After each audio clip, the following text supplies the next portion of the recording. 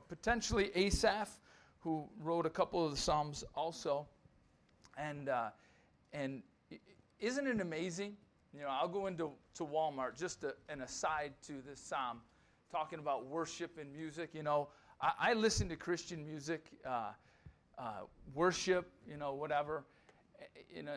I'll go into Walmart, and a song that I haven't put on my radio, and I probably said this before, in 30 years, comes on, and I know word for word, every word, the band, all the words. I can think of other songs. That's how amazing music is, and worship, and what it's meant to do. It's meant to remind us, right? I know, we've had kids, and we've counseled people, kids having night terrors or bad dreams or whatever. Hey, turn the worship music on at night, right? Allow the Word of God to wash over them. Wake up to it, hear it, listen to it, put it in your hearts. It's important, right? It's hugely, vastly important. So that's why David puts this Psalm 139, to music. It's theological. It talks about God's omniscience, His omnipresence, His omnipotence, but it's way more than that. It's not to be strictly doctrinal or theological. It's personal. It's applicable. David, as he surveys his life of all his high highs and low lows, David looks and pens this psalm in light of the God that he knows. The one that where David would say, "The Lord is my shepherd," right? And he's reflecting on the God that he knows. And so 49 times in this psalm, he uses personal pronouns. I, me, my. David makes this psalm so personal, right? And David he was a man that had high highs and low lows, right? I remember we were in Africa not too long ago, back in March, and we did a VBS, and in our VBS we did a skit, and in the skit, Chad had his drywall stilts there because we were doing some ceilings, and Chad all of a sudden became Goliath, right? That's one of the Sunday school teachings. Everyone here, if you've been to Sunday school or church for any amount of time, one of the teachings you probably got was David and Goliath, right? And really it freaked the kids out in Africa. Like he was up there screaming, and the older boys, probably 13, 14, 15, 16, I'm like, "Hey, you want to go fight him?" Like, no, man, they're leaning on me. Like, "Come on, let's go, let's do it. You can get him, you can take him." No, and these kids were like, "This is serious." Like, these are older kids, like they'd have a driver's license if they were in America, and they were afraid of Chad on these stilts. And that's one of David's high highs, if you know that story, right? David is not going to let this uncircumcised Philistine talk about the Lord that way. And David goes to war with this guy and takes him out, right? That's his high, his low, right? David had several. One of the ones that is so unfortunate is Bathsheba, right? As he stays home, as the kings go forth to battle, and David observes from his window this woman taking a bath. It's one of those ones you don't want to teach in Sunday school, the ones that you avoid. Like, that's not on the list of Sunday school curriculum teachings. But that's one of David's low lows. And unfortunately, usually what tattoos a man and what leaves a mark on the man are their low lows, isn't it? It's not the high highs that we remember in our mind all the time, that we go from day to day. "Oh, man, I remember I did that, or I did." Usually, and the devil's right there to remind you of your low lows, your weak points, the times in your life when you failed. And so, if that's you today, if you've had some low lows as a believer, and I have, and if you're breathing here today and you've got skin and bone, like me, you've had low lows. Probably things that you're embarrassed of or you don't want people to know about. This psalm is for you. Get to know it. Get familiar with it. David is a seasoned saint who reflects on who God is in his life. And he applies it to his life. He says, "This is, for me. This is mine."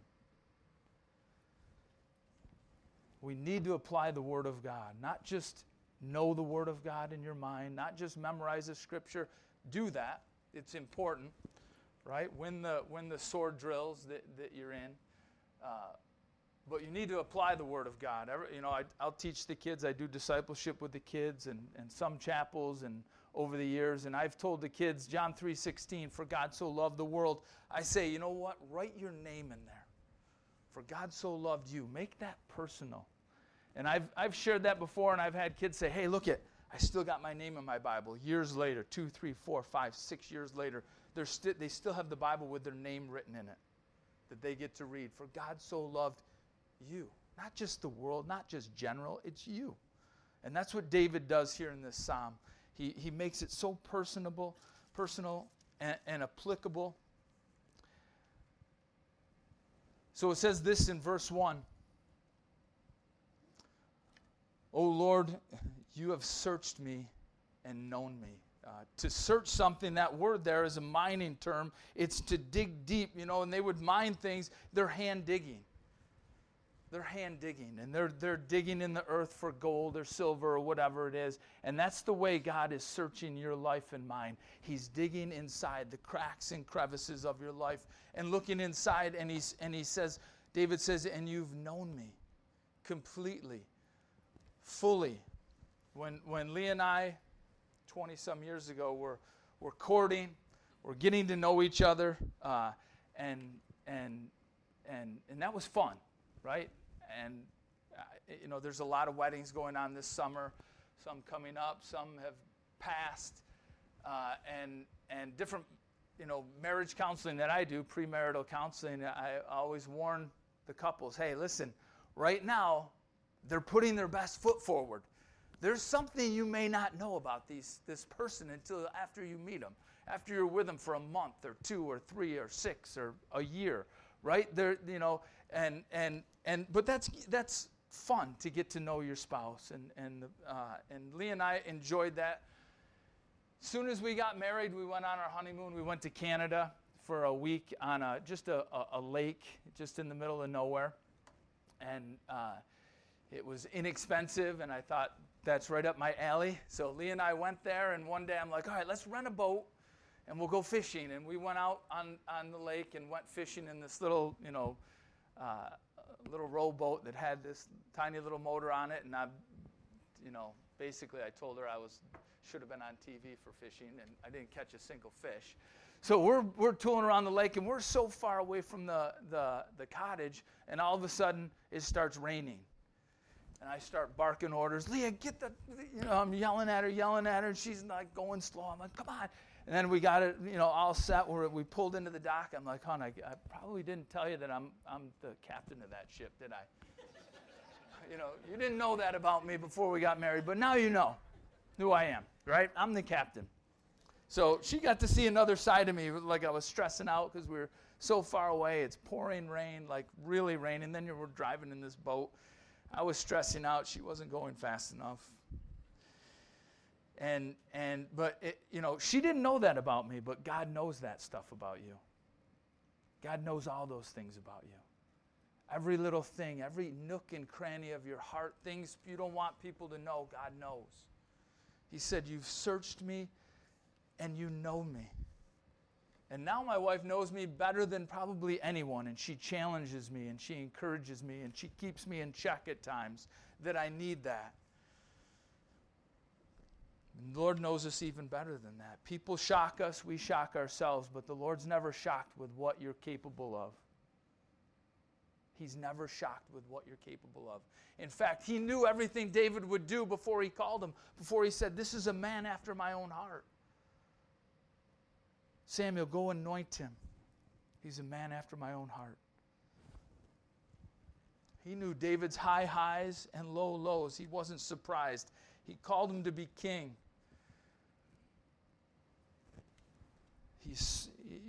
The psalmist says, David says, you've searched me and you've known me. The idea is that you've searched me and known me and you love me in spite of that. That's the idea. God, you've searched me. That's David's assessment here. He's like, God, you've searched me, you've known me, and you still love me. That was the testimony of the woman at the well, right? Jesus finally gets down to the nitty-gritty, what's going on in her life. She's had 5 husbands. The one she's living with isn't her husband. And all of a sudden, he reveals himself as the Messiah.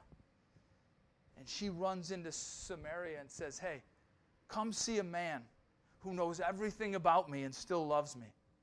Right? That's her testimony to the Samaritan men. Her sphere of influence and witness is only to the men. Right? She's been, that kind of girl for a long time. And she comes face to face with Jesus Christ, and her testimony, she's so excited that come and meet a man who knows everything about me, knows my whole life, and he still loves me in spite of who I am, in spite of who I've been. Charles Spurgeon said, the master magnet of the gospel is not fear, but love. It's not fear, but love. That's what draws people. It's the goodness of God. Turn to Jeremiah 31 with me for a second.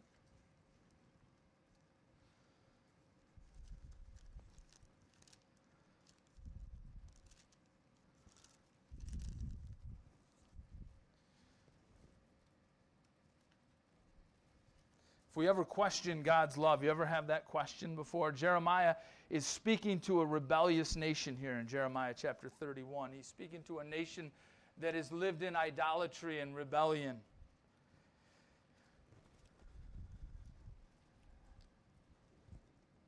In verse 3 it says, the Lord appeared of old unto me, saying, yea, I have loved you with an everlasting love. Therefore with loving kindness have I drawn thee. I've loved you with an everlasting love. It hasn't changed. My love for you hasn't changed. Even when God chastens us, the Bible says that he chastens those he loves. He has to correct us, right? Because we'll hurt ourselves. That's why I correct my kids. He says, Lord, you've searched me and known me. Verse 2 says, you know my down sitting. I'm sorry, go back to Psalm 139. You know my down sitting and my uprising. You understand my thought afar off. Right? I read this psalm to my kids a few weeks ago because I wanted to encourage them about these things. That God knows you. He loves you. He made you just the way you are. That's some of what this psalm covers. Like, God made you. He knows you. He knows your failures. He knows when you lay down. Because our kids are under a tremendous amount of pressure. With friends and relationships, this world, their looks, what they wear, how they talk.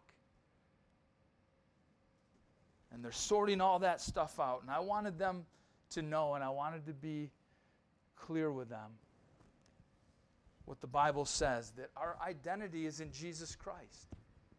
Right? He's the one that made you. He's the one that called you. He's the one that knows you.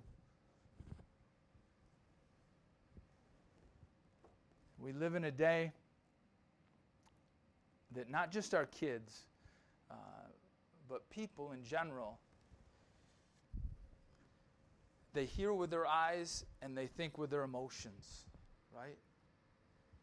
They think with their emotions, and every little thing it turns them this way and that way, and the world has people spinning.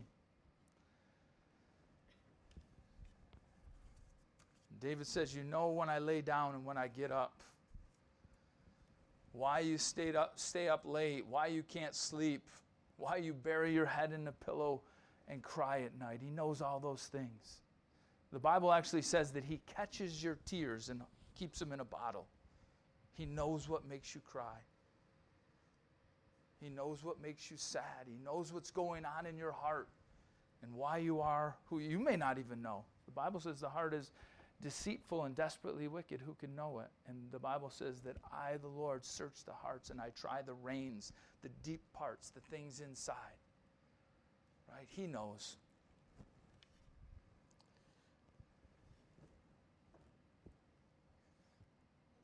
And he says, you know my thought afar off. Not only what we're going to think, but why, the process before it even comes. And Jesus knows the right questions to ask, doesn't he?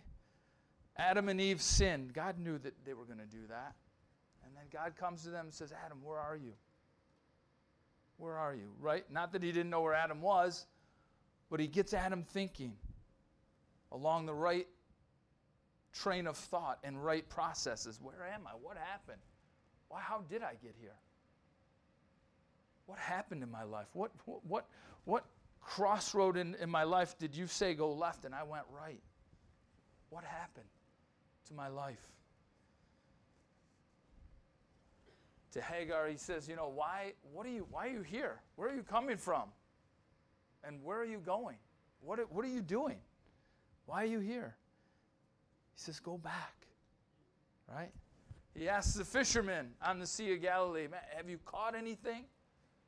What's going on in your life? Is there anything in your boat? Are you being fruitful today? God knows all the right questions to ask. He gets our heart churning and our mind spinning and thinking properly. He asked Mary, what are you seeking? What are you after? Because bad thinking can lead to bad living. That's what David did. In 1 Samuel 27, David said in his heart, all of a sudden, God's protecting him here and holding on to him here, and Saul's chasing him. And all of a sudden, David says one day, surely I'm going to perish at the hand of Saul. And he flees to Gath, enemy territory, right? It's one of the lows of David's life. Runs to enemy territory for help, for sanctuary, for protection. Why? Because he has the wrong thought processes, and he believes his feelings and emotions over what God's told him, that you're going to be the next king. That's why I anointed you. And God is protecting him. We have to be very careful. And David's reminded of all that. My down sitting, my uprising. You saw me in the caves. You saw me in all those different places when Saul was seeking my life. You know my thought processes. You know why I ran to Gath. And you know what it took to get me back.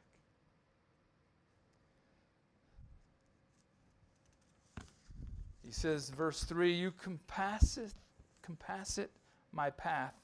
And my lying down, you're acquainted with all my ways. You know my manners. We're all different. There's different forks in the road. We went to the Thousand Islands this year. We go there every year for a week and camp. If you've ever camped, you know what camping is. I don't have to explain that. It can be not fun sometimes, but I got this camper that I'm hauling, and my wife's a few miles behind me. She couldn't see me. And we've gone there for, 6 years or so. It's the same, 390 to 90 to 81. You're in the Thousand Islands. You're there, right? And so for some reason, she's supposed to be behind me, and she calls me. I'm on 90. She's like, I'm heading to 104. I'm like, you're heading to 104? What? Why? You're supposed to be watching me. Just to see, right? And that's sometimes our GPS does that, doesn't it? It's unfriendly. And we end up in places we never expected to be. We end up doing things we never expected to do. There's crossroads in our lives and things in our lives that happen. We end up on the wrong route, heading to the wrong location. And God knows all that. He says, you understand my path. You compass it, or it means you comprehend. It's the word where we get our word to winnow or sift wheat, right? It literally means that God is active in your life. If you've ever seen that, I always think of the Little House on the Prairie. There's an episode where all the wives, all the ladies had to get together and do that with their wheat. There was a storm, and they had to get all the wheat together, and they're winnowing it, throwing it up in the air, separating the wheat from the chaff and the stalks. And that's the process God is in your life. He's active. He cares about what you're going through. He knows that you made the wrong turn. He said go left and you went right, and he's active even there. And David sees that, man, you know. You're active. You're acquainted. That means it's to our profit. David can look back and he sees God's hand on his life. He's going to say more about that. But here's what God's saying. I know all about you. Let me help. I know everything about you. I want to step in and help. I'm working. Surrender to me. Submit to my hand. I love you. Right? And David sees that love here. In verse 4 it says, there's not a word in my tongue, but lo, O Lord, you know it altogether. And he goes from thoughts to words. What we say and why we say it. And there's so much power in our words. Isn't there? Solomon says life and death are in the power of the tongue. James says that it can be a world of iniquity. That's our tongue and our words. And David's like, Lord, you know every word on my tongue. You know it all together. You know everything that I'm going to say. And you're sifting that too. You're working in that too. Things that we've said, words that we've said that we wish we could take back, that had serious consequences. God's working in that too. He says, you've beset me behind and before, and you've laid your hand upon me. To beset, or your Bible may say hedged, it means he's secured you, he's guarded you. He's hostile towards invaders. David surveys his life, and it comes into focus. He's like, Lord, as I look back, I see that you've protected me, and you're still protecting me. And you've laid your hand on me. There's so much security in that, right? My kids wake up from having a nightmare or whatever, and they want to hug, they want to embrace. They want to know they're protected. They run to dad or mom, and they just want a touch. Takes the fear away. And that's what David's like, you've laid your hand on me. You've touched my life. I sense your touch. I know your touch. I see what you've been doing. And he's looking back, applying it to our lives, but he's laying it out before us too, that we can hold on to that. And and kids need affection, don't they? Some of my kids need more affection. They just, Dad, I'll see you later. Kiss, kiss, kiss. Like, all right, that's enough, right? Kiss, kiss, kiss, hug, hug, hug. Wow. And that's my boys. That's a lot of hugging. Right? But there's security in that. They want to know they're loved.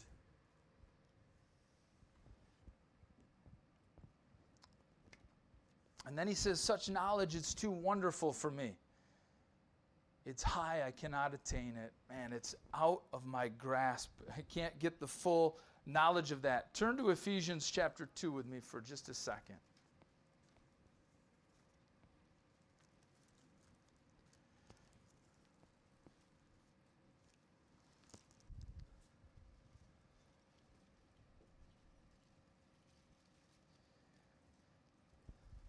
It's a great scripture.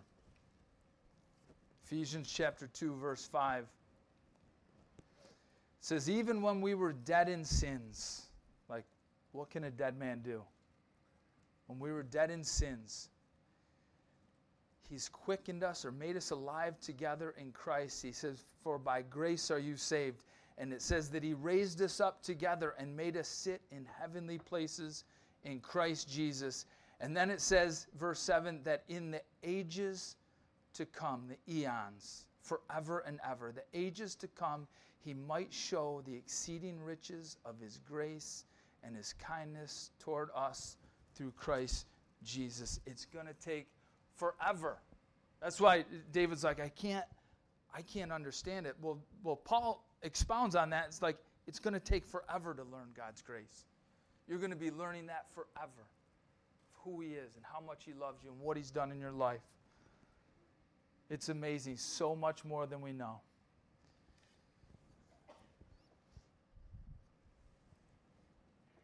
Verse 7 says, and whither shall I go from your spirit? And whither shall I flee from your presence? He asks a question because he's tried to do that. He's tried to flee God's presence. He's tried to run from God's will in his life and his purposes in his life. Like I said, he ended up in Gath and Ziklag on enemy turf in the wrong place. He stayed home when kings went to battle and ended up with Bathsheba, not only committing adultery but murder. Anytime you're outside of God's will, even though God sees it, he loves you, his hand's on your life, man, we're vulnerable, aren't we? You're outside of fellowship, prayer, the Word of God, Bible, with other believers, man, you're vulnerable. I'm vulnerable. David says, where can I go from your spirit? Or where can I flee from your presence? Because he's tried. He says, if I ascend to heaven, verse 8, you're there. If I make my bed in hell, behold, you're there. Man, if I ascend to heaven, the best days, our devotions, man, we've heard from the Lord. We've sat with the Lord. We've heard from him in the Word of God. You're there. He says, but if I descend, if I make my bed in hell, our worst days, they're awful, we're distant, sinful, walking in our own rebellion. He says, man, you're there. You're right there. Some people say, man, he made his bed and now he's got to lie in it, right? It's your fault. You're getting what you deserve. David realized that the Lord didn't give up on him. We give up on people, but he doesn't give up on us. He doesn't give up on us. He goes after that one sheep, and he waits patiently for the prodigal.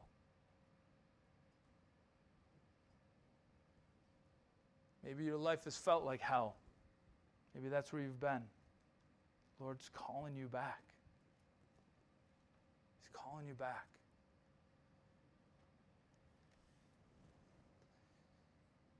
He says, if I take the wings of the morning and dwell in the outermost parts of the sea, even there shall thy hand lead me, and thy right hand shall hold me.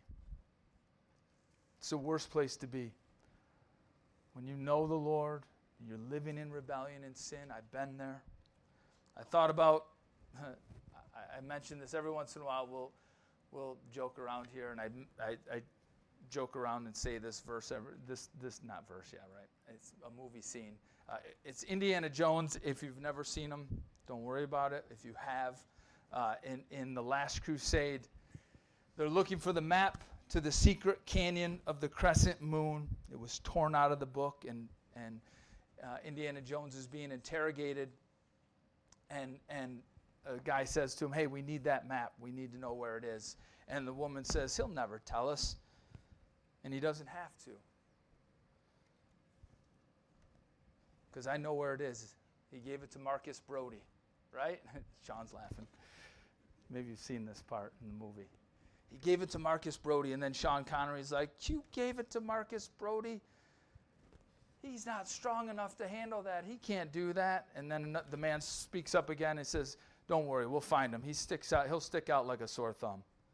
And then Indiana Jones, the famous scene, he says, no way, you'll never find him.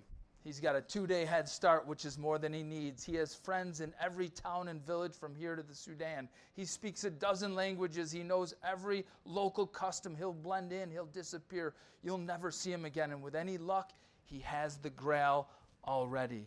And then it flashes to Marcus Brody in the middle of some Middle Eastern market in a British accent saying, does anyone here speak English or know ancient Greek? And he's like, sticks out like a sore thumb, right? And that's what it's like to be a Christian and walk away from the Lord in this world. You stick out like a sore thumb, just like Marcus Brody. And I only know that because I've been there. I've been there, man. I told my kids when I was reading this to them, I read it to them a couple weeks ago, I told them, man, there was a time in my life, real men love Jesus. I had it on my truck right when I first got saved, and within 6 months I backslid for about 6 months. Worst time of my life. Horrible. Worst feeling ever. I remember tearing that bumper sticker off my truck, Real Men Love Jesus. Then I telling my kids that was humiliating even. Right? Terrible feeling. It's the work. You don't fit in the world. But what you're doing, you don't feel close to the Lord. And David says, even there, if I take the outermost, the wings of the morning and dwell in the outermost parts of the sea, even there your hand will lead me and your right hand shall hold me. David realized that God had him right there too.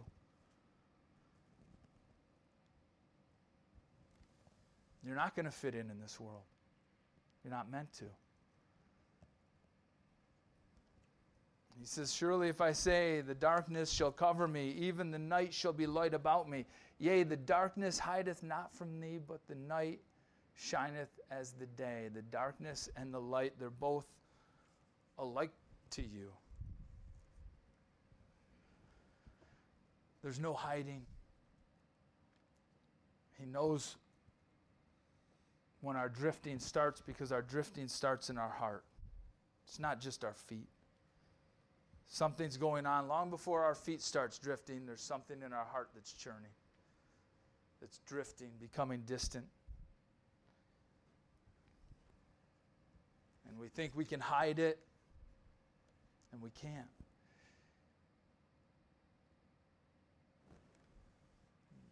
Paul, we don't have time to turn there, but Paul in Romans 8, if you're familiar with it, he poses a question, what can separate us from the love of Christ?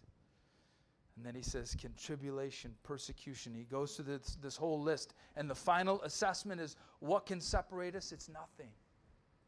No created. Finally, he says, and nothing created, no created being can separate us from the love of Christ. Nothing. He loves you that much, and he loves me that much. Even when we're at our worst, he saw that. There's nothing he didn't see or know. And then David rolls into how he was created. And I shared that with my kids. Part of the reason why I read this psalm to them. He says, you've possessed my reins. You've covered me in my mother's womb. I will praise thee. I'm fearfully and wonderfully made. Marvelous are thy works, and that my soul knows right well. My substance was not hid from thee when I was made in secret and curiously wrought in the lowest parts of the earth. Thine eyes did see my substance, and yet being imperfect. And in all thy books all my members were written, which in continuance were fashioned, when as yet there was none of them. Right? They don't, kids struggle. We struggle. People struggle at times, with lots of things. Their looks, their friends, their future, all these different things. Their purpose. And it's all found in Christ, your identity. It's all found in Jesus Christ. You're never going to be satisfied with anything that God says, watch out for that. Stay away from that. It'll never satisfy you. You can ask Eve. There's a purpose in it. And our kids are so different. People are so different, right? God made, all my kids are all so different.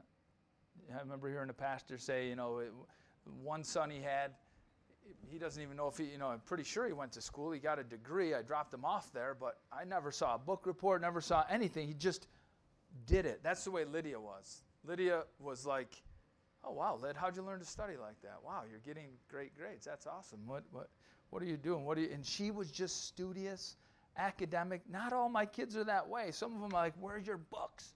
What do you mean you left them at school? What do you mean I got to drive back to school? This is ridiculous, right? They're all different. They all have, some of them, they excel academically. Some of them excel probably too much socially. That's okay. That's the way God made them. God made us all different ways. Not everyone's going to do the same thing or be the same. I remember hearing a pastor say, you have one kid and you think, you have another one and you think, all right, that's opposite. And you think if you have another one, what else is opposite? Then they're all over the map. Like this one's over here, this one's here, and they're all different. So diverse. And that's the way it is a lot of times. God made us with purpose. And that was my point to my kids. Man, God you have a purpose. God made you just the way you are. It's okay. And you'll never be satisfied outside of God's purposes. So it says this, and to touch on, obviously, abortion is like a hot topic in the news today.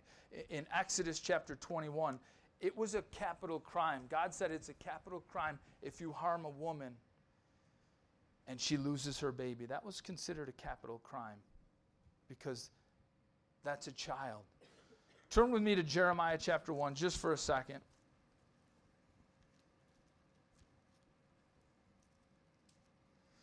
And this is through the whole Bible.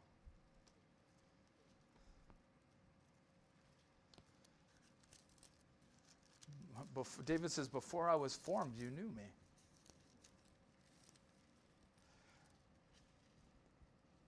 Jeremiah chapter 1. It says, the words of Jeremiah, the son of Hilkiah, of the priests that were in Anath, in the land of Benjamin, to whom the word of the Lord came in the days of Josiah, the son of Ammon, king of Judah, in the 13th year of his reign. It came also in the days of Jehoiakim, the son of Josiah, king of Judah, unto the end of the 11th year of Zedekiah, son of Josiah, king of Judah, unto the carrying away of Jerusalem, captive in the 5th month. I could have started here in verse 4. Then the word of the Lord came unto me, saying, before I formed thee in the belly, before I made you, I knew you. And before you came forth out of the womb, I sanctified you, I set you apart. And I ordained you a prophet unto the nations. And then I said, Lord God, behold, I can't speak. Right? You thought you made me this way, but I feel like I'm this way. You said I'm a prophet, but Lord, I can't even speak.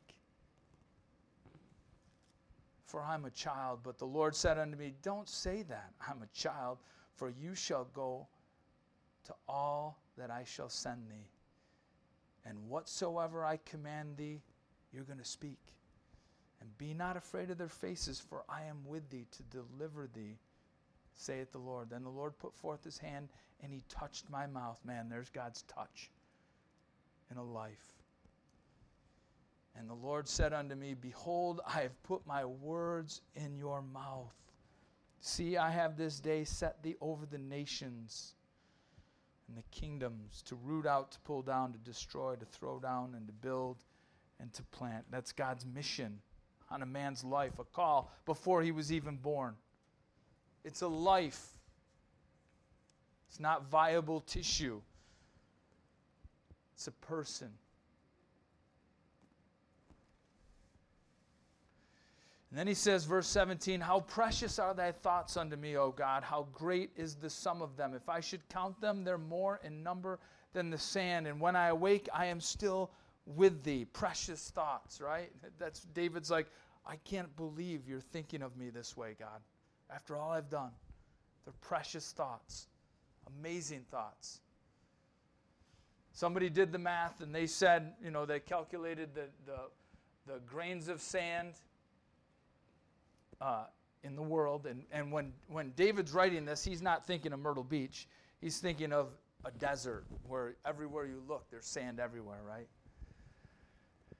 And somebody calculated how many grains of sand there were and then how long someone lives and how many seconds are in their life. And they figured it's 10 to the 17th power per second. That's what God is thinking about you.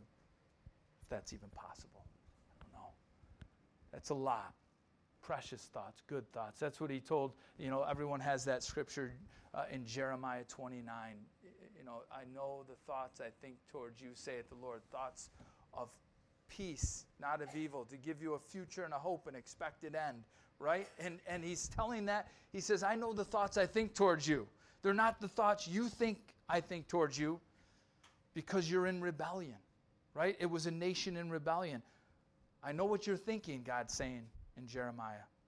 And that's not what I'm thinking. I'm thinking good thoughts. Thoughts of peace and not of evil. To give you an expected end, a future and a hope. That's his thoughts towards us. It's opposite of the way we think God's out to get us. Waiting for us to step out of line. And then he says this, and we're going to close with this. It says, verse 19, surely thou wilt slay the wicked, O God. Depart from me, therefore, you bloody men. For they speak against thee wickedly, and thine enemies take thy name in vain. Do I not hate them, O Lord, that hate thee? Am I not grieved with those that rise up against thee? He says, I hate them with perfect hatred. I count them my enemies. And then he says, search me, O God, and know my heart. Try me and know my thoughts, and see if there's any wicked way in me, and lead me in the way everlasting. What David is saying here is born out of love and appreciation and loyalty.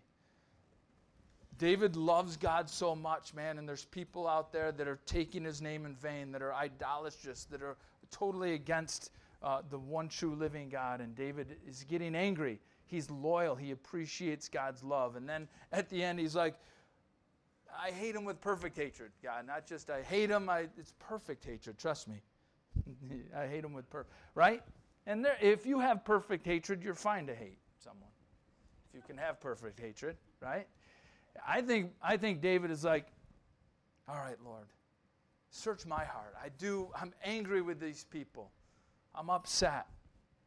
But those are sometimes the very people God wants to reach and touch and save. 1 Corinthians chapter 6 lists all kinds of sin that keeps you out of the kingdom of God. And they will, apart from God's forgiveness. Any sin will keep you out of the kingdom of God. But then Paul says, and such were some of you. It's who you were. Apart from Jesus Christ. That's what you were. You were an idolater, an adulterer, a thief, all those different things. But you're redeemed. Paul never lost sight of who he used to be so he could reach those yet to be. And you can read of Paul's testimony several times in the book of Acts, Galatians, chapter 1. And I think David here is saying, Lord, search my heart. I don't want to get too angry. I don't want to go too overboard. David at other times says, Lord, break their teeth in their mouth.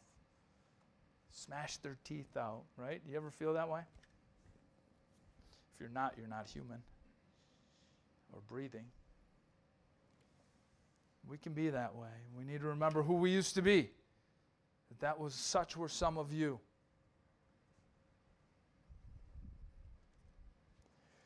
If you're sitting here today,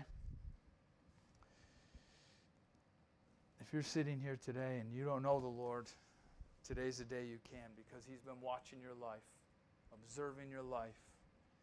He knows what you're going through, and he knew your GPS target was going to be here this morning. He knew of all the different choices you had to make and the crossroads in your life, you'd be sitting here. And you need to know Jesus Christ loves you so much, he died for you. For all your sins, everything that would separate you from your God. You can know him today. If you're sitting here today as a prodigal, you can know today that God still loves you. That you can't go too far, that he's not there and watching what's going on in your life.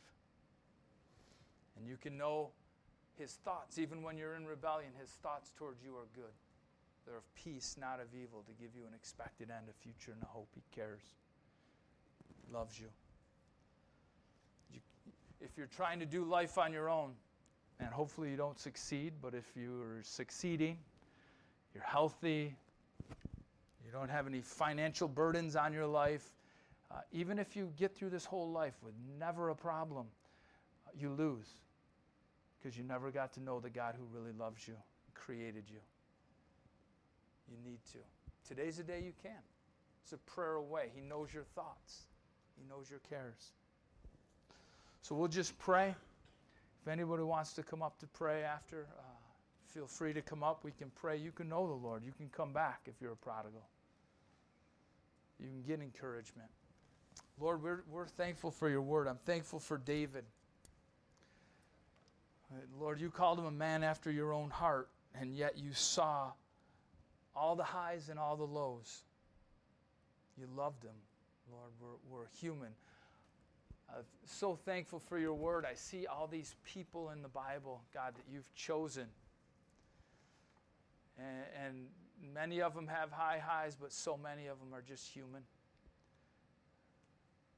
All of them are just human. They have flaws. And we can relate to that, Lord. So thankful for your love, God, that Ephesians says that we're going to spend all of eternity learning of your loving grace, who you really are and what you really did in our lives, Lord. We're just getting a little taste of it here. We get a little taste, God. We're thankful for that taste. Just pray for people. You know where everyone's at here today. You know if, even though people are sitting here, Lord, where their heart's at. If people are drifting, wandering in their hearts, pray you draw them back to you, Lord. Help them to know your love, their purpose, the forbidden fruit that is there, Lord, is you didn't say you'd kill them. You were worried that it would kill them. Sin and rebellion has that danger. So I pray you draw people today, Lord. We love you so much, Jesus. Thank you for your word. It's alive. It's living. Pray that for people here today that are unfamiliar with Psalm 139, that they get familiar with it so they can know you more in greater ways, Lord. In Jesus' name, amen. If anyone needs prayer, you can come up. If not, have a great day. We'll see you guys next week, hopefully, if the Lord doesn't come back first. What's that?